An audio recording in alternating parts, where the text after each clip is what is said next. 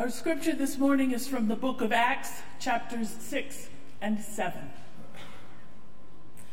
Now Stephen, a man full of God's grace and power, did great wonders and miraculous signs among the people. But opposition arose from some members of the synagogue of the freedmen, as it was called, Jews of Cyrene and Alexandria, and as well as the provinces of Cilicia and Asia Minor. These men began to argue with Stephen, but they could not stand against his wisdom and the spirit with which he spoke. Then they secretly persuaded some men to say that they had heard Stephen blaspheme against Moses and against God. And so they stirred up the people and the elders and the teachers of the law, and they seized Stephen and brought him before the Sanhedrin.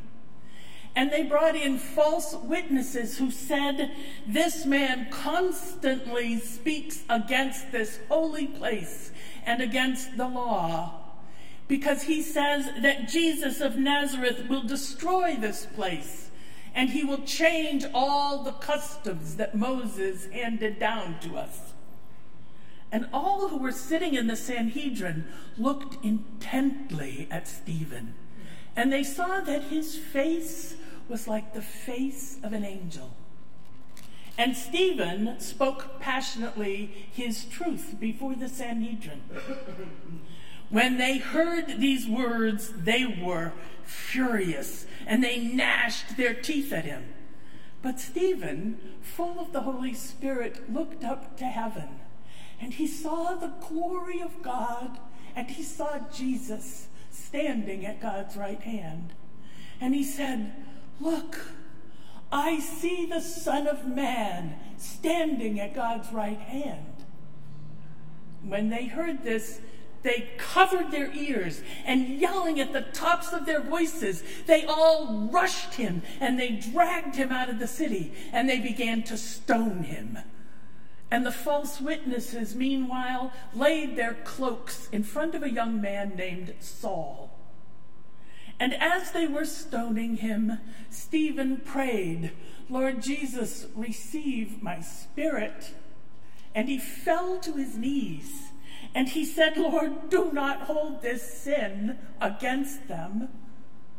And when he had said this, he passed away. Here ends the reading of the Lord from long ago for the people of God. Thanks be to God.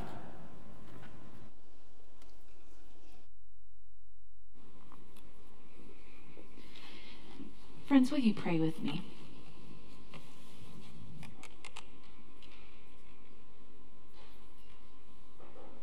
God, thank you for this time and this place. The opportunity to listen with joy and to be still, and in all of it to hear what you're saying to us. I pray that you would continue to speak in this time. Through the power of your Holy Spirit, we pray. Amen. Amen. So a really important movie came out, the finale of finales. Have you all seen Indiana Jones and the Dial of Destiny? Someone is literally clapping. That is so amazing. I brought a clip from my favorite Indiana Jones movie for you today. This is Indiana Jones and the Last Crusade.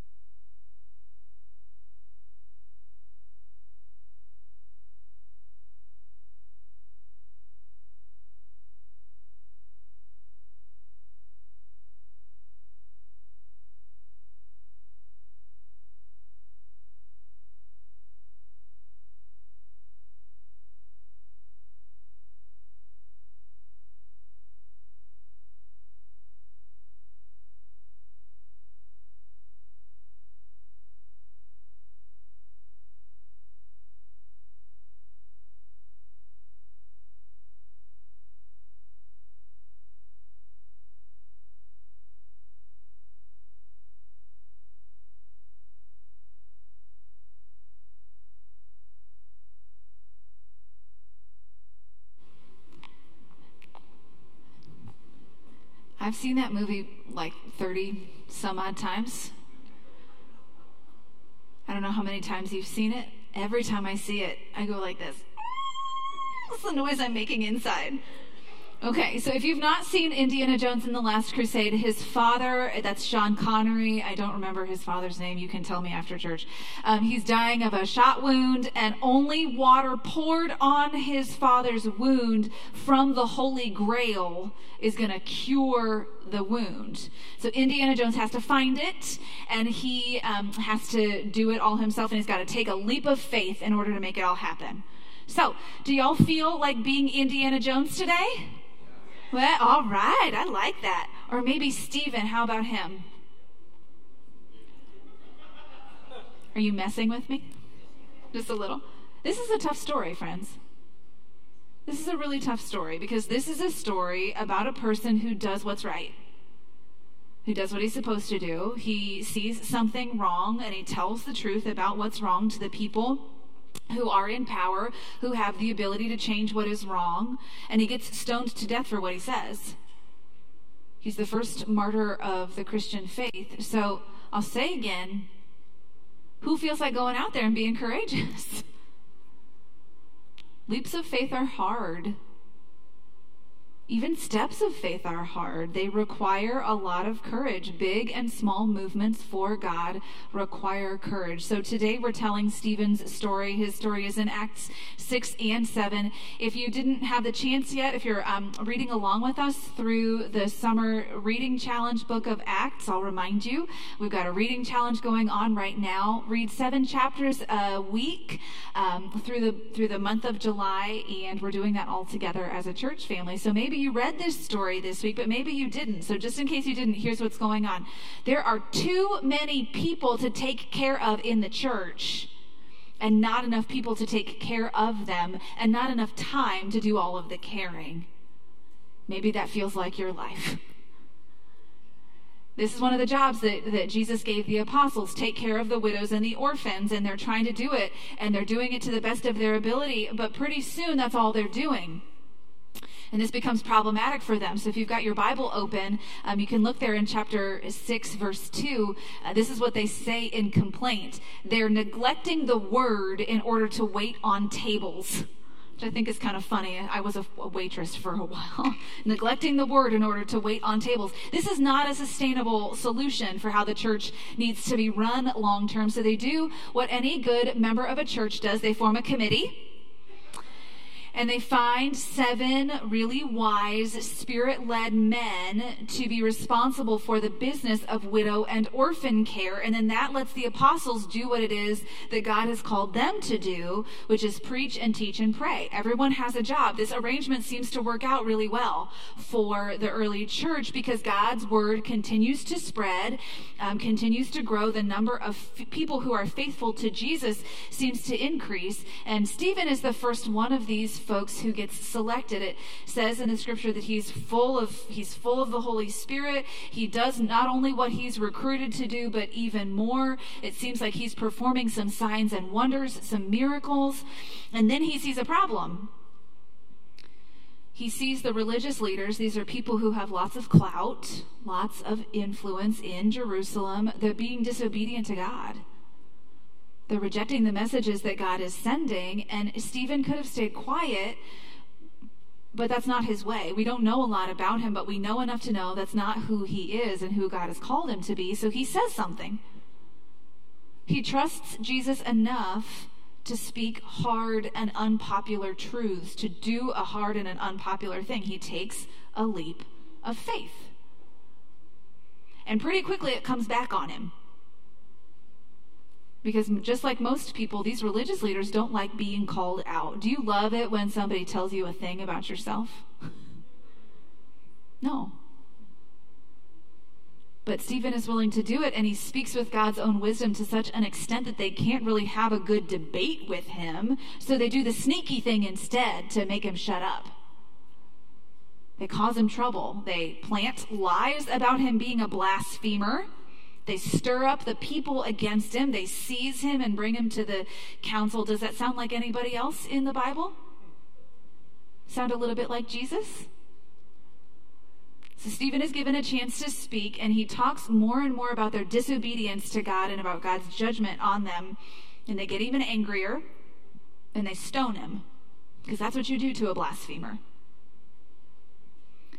You know, sometimes I read this story and I think, oh man, just be quiet, because I know what's coming for him. There's lots of ways to think about what Stephen is doing, what he has done and what he's doing. You can call it foolish, reactionary, unwise, radical, but we're here today to talk about courage. So we're going to look at him in a positive light. What he does shows extraordinary courage because he's part of this community. Have you ever told the truth to someone? Being their friend, knowing how they're going to react. He knows what these guys are going to say and what they're going to do because of what he has to say, but he doesn't live for them. He doesn't live for them. He lives for Jesus. So he takes the leap. He says the thing that needs to be said, even though my guess is that there is quite a lot of fear going on inside of him as he says it. You know, like I said, in the children's moment, I think it's really easy for us to imagine that courage is reserved for movie characters like Indiana Jones, or for extraordinary humans like Bible characters, Noah, Moses, David, Abraham, Stephen, or even for people in our historical record like Harriet Tubman and Anne Frank and Martin Luther King Jr., these people whose stories we tell over and over and over, that we hold up as these paragons of virtue and courage. It's easy for us to think that courage is reserved for people like them. And it's easy to think that maybe courage is fear-free.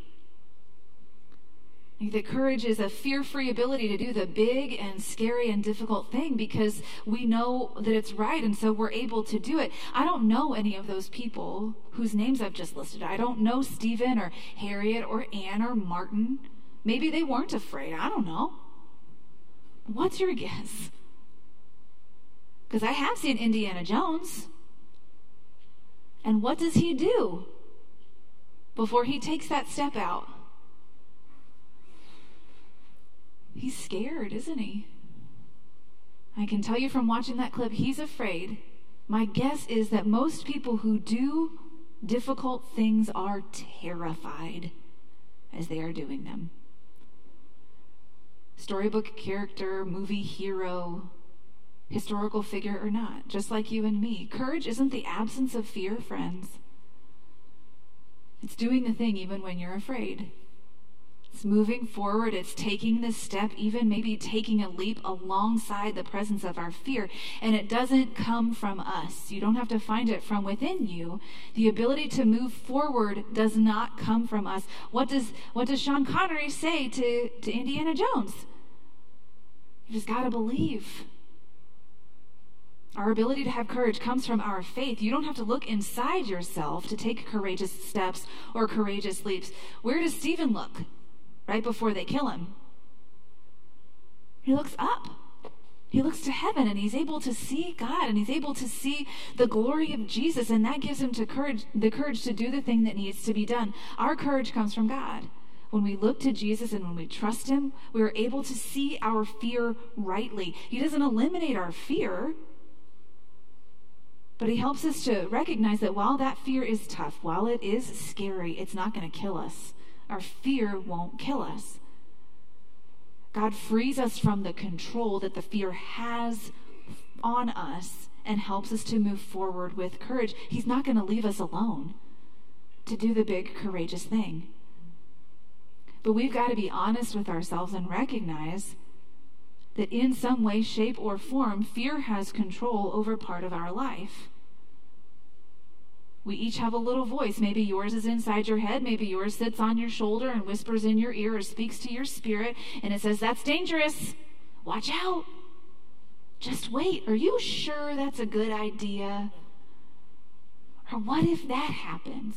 Or you can't, or you shouldn't, or you won't. That's the voice of fear. It says no to the new thing. It says no to the right thing.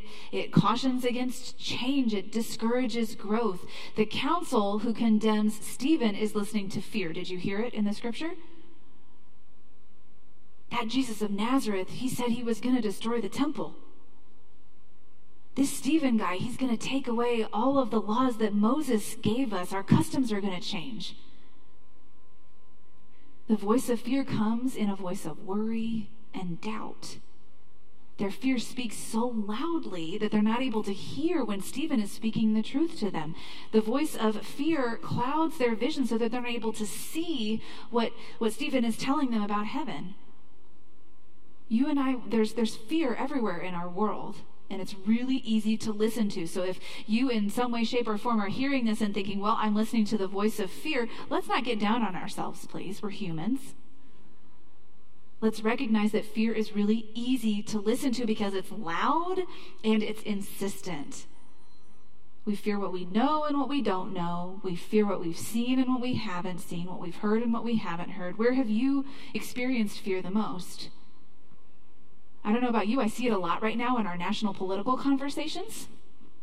I see a lot of fear there in our conversations about the climate, in our conversations about the future of the church as we parent our kids or watch how our grandkids or our great-grandkids are getting parented, or as we look at our health and take stock of it, or as we contemplate the future. There's lots of challenges out there, aren't there, that we just don't know how to face, right? Did your life come with a manual, with a step-by-step instruction guide on how you're supposed to do all the things? No, it doesn't. And because it doesn't, we fear, and our fear overtakes us sometimes. And as long as we're looking to ourselves, as we're relying on ourselves and we're listening to our own voice, as long as we're relying on ourselves to be the source of our courage, fear always will. It'll always win if we are only listening to our own voice or the voices of other fear-filled people. But there's another voice to listen to. That's what I came here today to tell you. There's another voice to listen to. There's another place to look. Stephen shows us where to look. He looks up to heaven. He keeps his gaze fixed on Jesus. So when we are looking for and listening to God's work in the world, God's voice of challenge, God's words of encouragement, God's promise of love, we hear a different voice. My guess is that if Stephen had looked to the council the entire time that he was being condemned, he probably would have been frozen in his fear, and he maybe would not have acted. But because he keeps his eyes focused on God, even in the most awful situation, he's able to be steady and clear. He's able to keep on sharing about the love of Jesus as he takes his final breath. We're not called to replicate everything in this story here, okay? But one of the ways that we are being encouraged to live is to not live for this world. We live for Jesus. We don't listen to the world's voice, we listen to his voice. We don't look to the world for all of our solutions, all the answers to our problems. We look to Jesus, and God is calling each one of us to live and to act courageously, but that can only happen if we keep our eyes, our hearts, our ears, all of it fixed on Jesus so that he can give us the courage that we need to move forward with joy, even in the middle of our fear. I don't know your story.